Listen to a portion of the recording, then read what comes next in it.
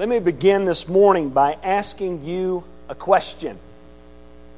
If I were to walk outside this church and go to the people in this city and to the people in the surrounding areas and at random ask them, who is God? Do you think everyone I would approach, everyone I approached on the street would all be on the same page when answering that question? No. I think we all would agree that there is some confusion today in our world about who God is. Am I right? Why is that? Why all this confusion? Why do people think that God is in the trees, or God's in the waters, or God could be a man or a woman or something else altogether? And why do some believe that it's impossible to know whether or not God exists at all? And why do they think that to know Him personally is just a ridiculous concept? Why is this the case? Why do people feel and think in this way? Is it because God is silent? Is it because God has left that question unanswered? Is the reason He is not known is because He has not made Himself known, nor does He want to be known?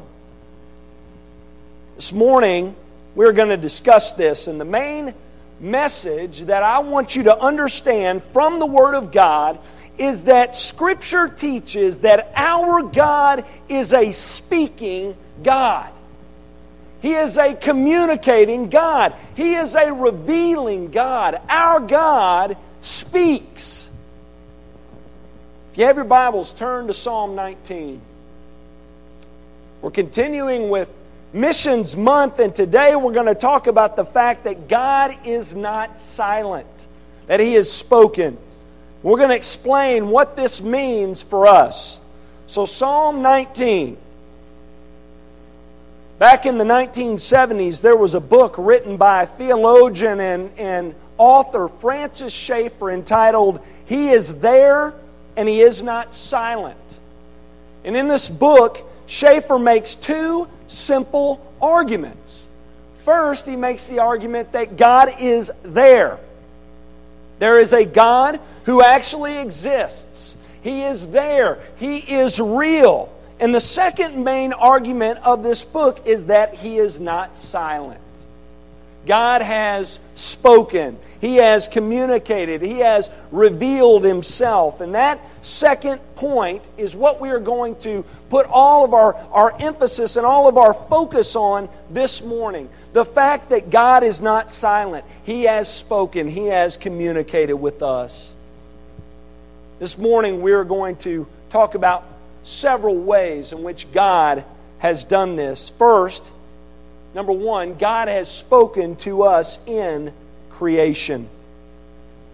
He has spoken to us in creation. Let's begin by reading Psalm chapter 19, verses 1 through 4. Listen to what David writes. The heavens declare the glory of God, and the sky above proclaims His handiwork.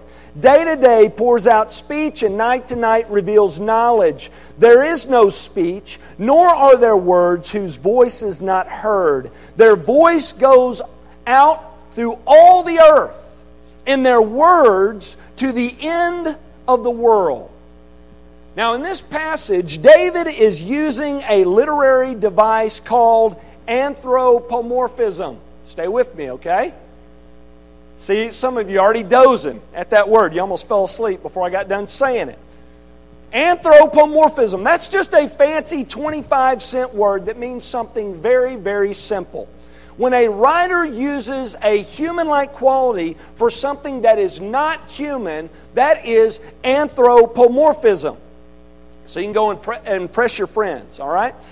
Let's say someone was in an art gallery and they saw a work of art like a painting or a sculpture, and they said, that work of art touched me. My doubt is, I doubt that any of you in here would think that that sculpture or that painting reached out and grabbed them, right? No, that's what anthropomorphism is. It's ascribing a human-like quality to something that is not human. That is what David is doing here. Here's what David is saying. He is saying creation, in a sense, speaks to us. It talks to us. It is telling us something. Anywhere you go in the world, you are going to hear its message. Well, what's the message? David tells us in verse 1. The message is, the heavens declare the glory of God. The heavens are saying, God is there. God is glorious. He is powerful. He has created all this. This is the message. The heavens are declaring to us. Now, if you continue to read in verses 4 through 6, David begins to talk about the sun and about how glorious it is and how wonderful it is. And the reason why he does this is because there were people in David's day who actually worshiped the sun. They believed that because the sun is powerful and useful and necessary, it was worthy of worship. And David comes along and says, you're right when you say that the sun is amazing. But why would you worship the sun when you can worship the one who actually created the sun and put it in its place?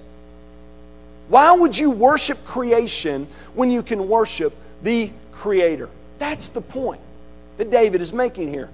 He's saying God has spoken to us, and He has done it through creation. Now, theologians refer to this as general revelation.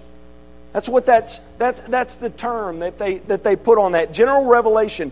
And it just basically means it's referring to revelation that's generally available for all people. All people everywhere.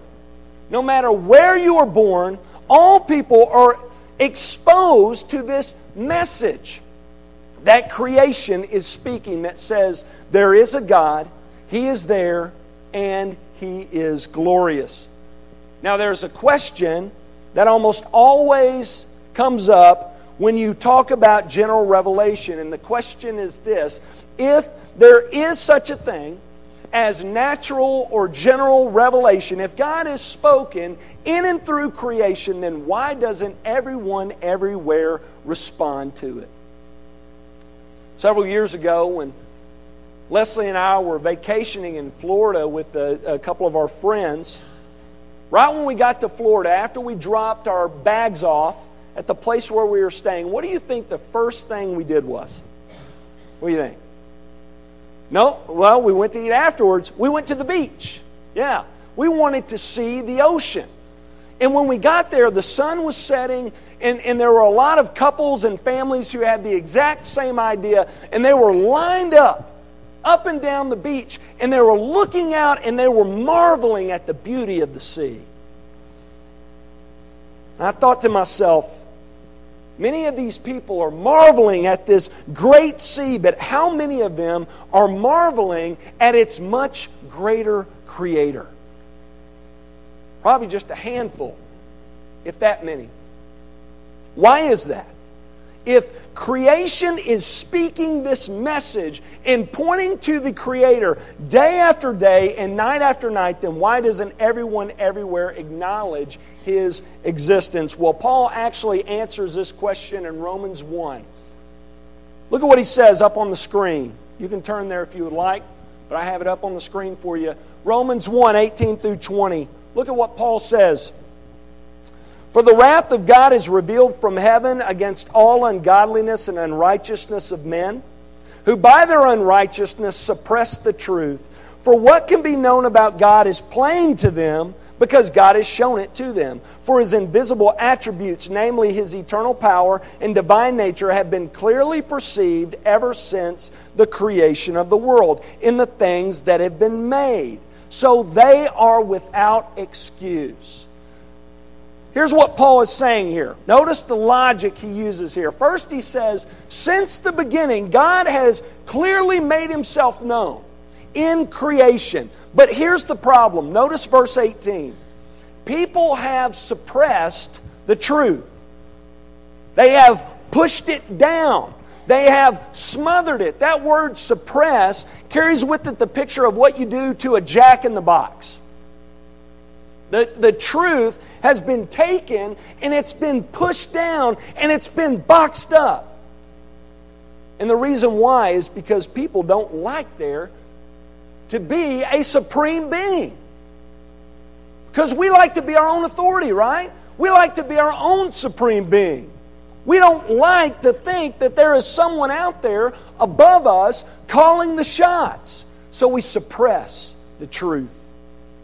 Paul says because this is the case, because people have suppressed the truth and exchanged it for something else, he says, all are without excuse.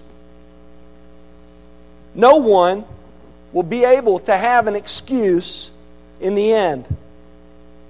No one will be able to claim ignorance in that day because God's Word tells us that revelation is revealed to us in creation. And it's knowledge enough for us to be held accountable. That's why Paul says all are without excuse.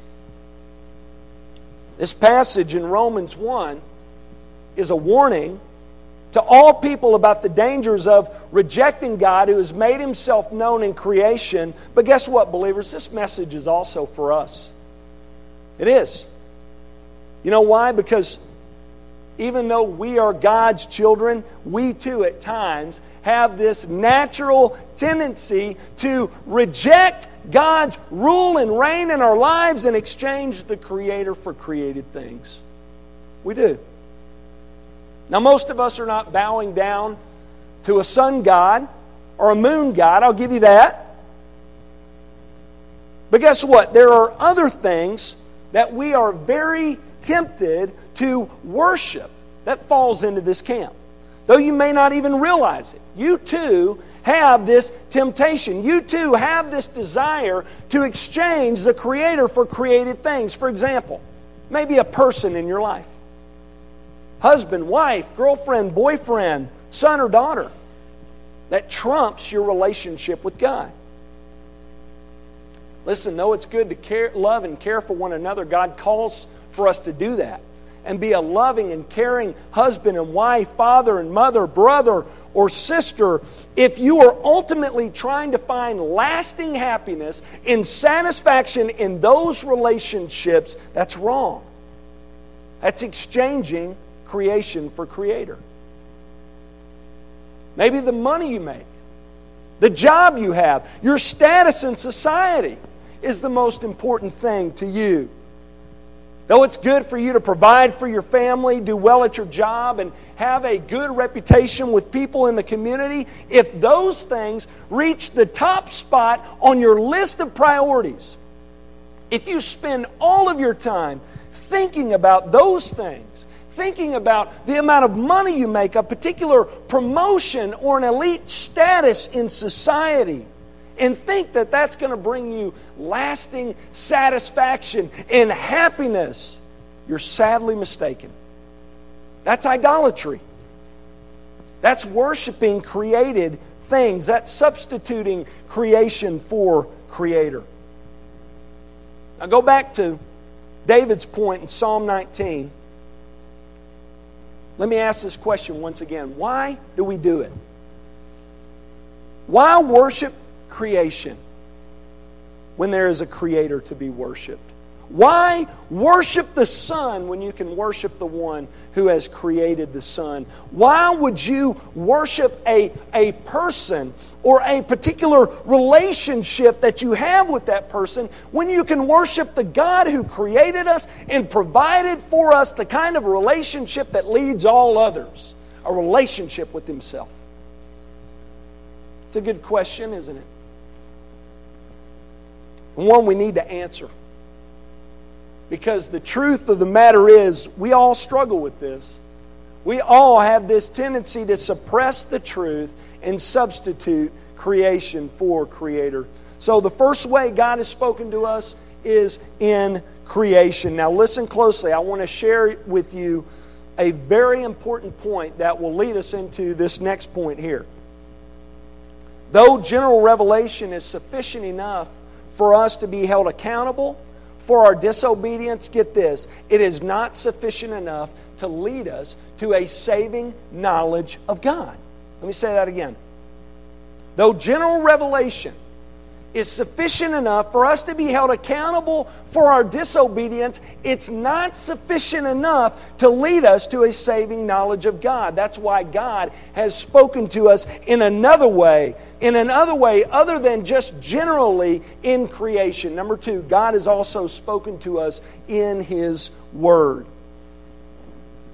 Not only has God revealed Himself to us in creation, but more specifically in words. His words. It's what we call the Bible, right? And God speaking to us through His Word is what theologians refer to as special revelation. So general revelation is revelation of God in creation, available to all people, while special revelation is the revelation of God through human authors. And it's available to those who have the Bible in their language. Beginning to see why it's important that we emphasize missions, right? If you're not, you need to.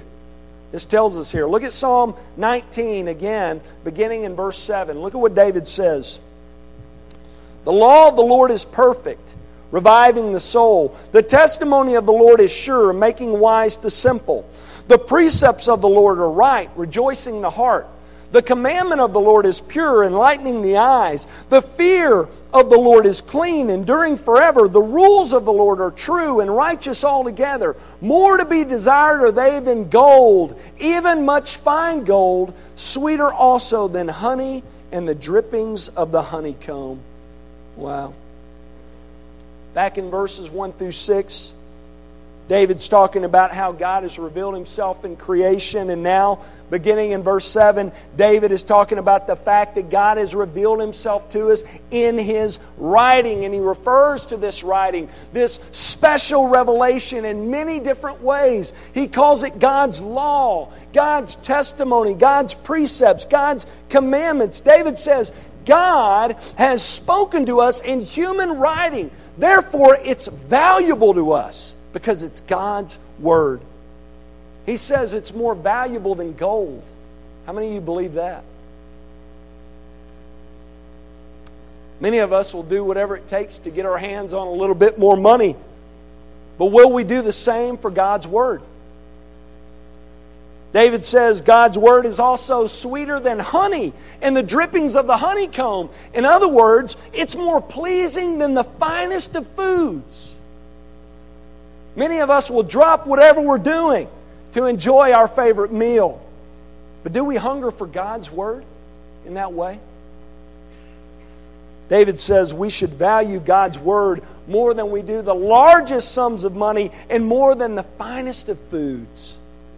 He goes on to say in verse 11, moreover, by them is your servant warned, in keeping them there is great reward. So David says here that God's Word is so necessary, it's so important, and we are to value it so much, and because in it, God tells us how to live our lives in a way that honors Him so that we will be rewarded.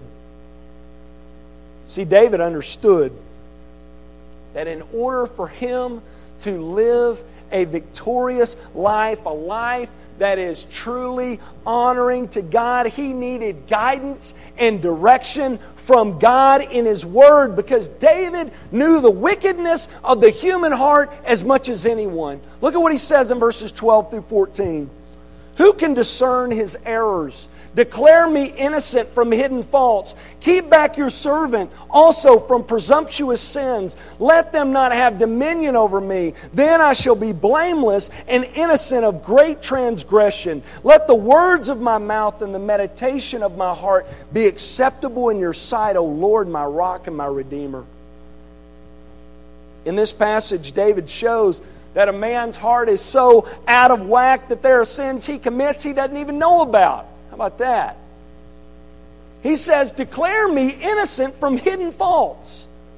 He admits that he has faults and sins he's not even aware of. So he asks forgiveness of those things. He says, God, forgive me when there are things you want me to do and expect me to do that I don't do unintentionally. And forgive me when there are things that I do that you don't want me to do that I do inadvertently. Believers, we ought to pray like this. We should. Times we ought to say, God, forgive me for the things that you don't want me to do that I do. And I don't even know I'm doing them. And forgive me when there are things you want me to do that I don't do unknowingly. We ought to pray like that. Notice what else David prays for in verse 13. He says, God, keep me from presumptuous sins. Now, what does that mean? What is presumptuous sins? He's saying, God, keep me from open rebellion. David says, I know that I am capable of getting to a point in my life when I just openly rebel against you. And David knew that. He learned that the hard way about himself, didn't he? He says, keep me from just openly rebelling against you. That's presumptuous sin. It's when you do something you know you're not supposed to do and you have the attitude of, I just don't care. I'm doing it anyway. Listen, we're all capable of open rebellion. We are. You are. I am. That's why we need the grace of God, and that's why we need His Word. It guides us and directs us. It leads us to the things that please God and away from those things that dishonor Him. General revelation can't do that for you. The message that God has spoken through His created world does not lead us to a saving knowledge of God, but the message that God speaks through His Word does. It leads us to salvation, and then it leads us to live a life that honors God. That's why we need special revelation. That's why we need the Bible. That's why we must treasure it more than the finest of foods and more than all the money in the world. So God has spoken to us in creation and in writing, and finally, God has spoken to us in Jesus. This is God's supreme form of revelation. So there's general revelation, there's special revelation, and third, there is supreme revelation. God has spoken to us in the person of His Son. Look at Hebrews 1 through 2. The author of Hebrews says this, long ago, at many times and in many ways, God spoke to our fathers by the prophets. But in these last days, He has spoken to us by His Son, whom He appointed the heir of all things, through whom He also created the world. The author of Hebrews is saying, back in the day, God spoke through the prophets, through their speaking, through their writing. But in these last days, God has given us a supreme form of revelation in that He has spoken to us through His Son. Now, I want you to understand something very important here. This does not mean that Jesus' words in Scripture are superior to the other writers. All Scripture is inspired by who? God. That's right. The Bible is written by the Holy Spirit through human authorship. Therefore, the words of the prophets, the words of the apostles, and the words of Jesus are all equally inspired. That's why I take issue with red letter Bibles. If you have them, that's okay. I'm not going to come down on you. I'm not going to have you raise your hand. But it highlights it as if Jesus' words are more inspired than the other, and they're not. The Holy Spirit is the author. Is the Holy Spirit God? He is. And all Scripture is equally inspired by God. But Jesus is supreme over the apostles and over the prophets because He is God. And during His earthly ministry, He came to bring clarity to what was written in the ancient Scriptures, and he came to reveal the truth of God's kingdom and God's message. He came down to live for us and die for us and was raised for us to accomplish for us salvation. so that we could be made right with and grow in our knowledge of the one and true and living God who has spoken. In all those ways, Jesus is supreme. He is the supreme form of revelation. He is the Son. He is God's Son. He is the eternal Son, the agent through whom all things were created. Listen how John put it in John 1:1. He says, "In the beginning was the Word, and the Word was with God, and the Word was God." John is saying, in the beginning there was this Word who was both with God, that's distinction, and was God. He is equally God. Now, who is the Word he's talking about? Well, you know, right? Verse 14, the Word became flesh and dwelt among us. He's talking about Jesus here. He's saying at a certain point in history, the eternal Son of God came to earth. He took on flesh and He became one of us. I love the way Eugene Peterson puts it in the Message. He moved into the neighborhood. He came and He tabernacled among us. God has condescended down to our level and He has become one of us. Times when I get home from work, I'm spent. Anybody ever feel that way? Tired, headachy, and all I want to do is just eat a meal and just sit back in the recliner and just kind of hang out for a little bit. Anybody ever feel that way? Yeah. But you know what? When I get home, I've got 2 little girls waiting on me, and they don't want me to do that. They've had their naps, and they're wound tight, and they're bouncing off the walls, and they want me to join in on the fun. They want me to play My Little Pony. They want me to go outside and play outside in the yard, and I always have this decision to make of whether or not I'm going to join in and play or whether or not I'm going to rest from a long day at work. Well, on my better days, I get down on the floor and I play with those girls. Listen, this is what God has done for us. He has chosen to not stay removed from us. He could have, and He would have been just in doing so because of our sin. But instead of staying removed from us, He condescended down to our level and became one of us. Think about that for a moment. The Creator of the universe, who put the sun in its place, who knows the stars by name, chose to be born in a horse trough, a place where the animals stay. The one who spoke the world into existence chose to identify with us to such an extent that He became a little cooing and gooing baby. That's the extent that God has gone through to identify with us. He identified with us by growing up in an average home and by walking the streets with the common man. He hung out with fishermen, tax collectors, and sinners, and even allowed Himself to be identified with the lowliest of criminals and allowed Himself to be punished and executed with them. He died a painful death on a shameful cross for us. Our sins, which separated us from God, were paid for by Him on the cross. That's the extent that God has gone through to communicate with us, to identify with us. Now, why would God do that?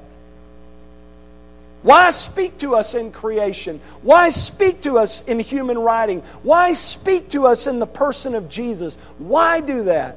Simple. Because God wants to be known and He wants to be worshiped. That's why we emphasize missions in this church. Because our God is a speaking God who wants to be known and worshiped where He is not known and worshiped. He wants to be known by you. He wants to be known by me. He wants us to hear Him and listen to Him and respond to Him. And the question you need to ask yourself this morning is this: are you listening? Are you responding? God has spoken. He is not silent. Are you listening? Make sure that you hear Him, listen to Him, and respond to Him.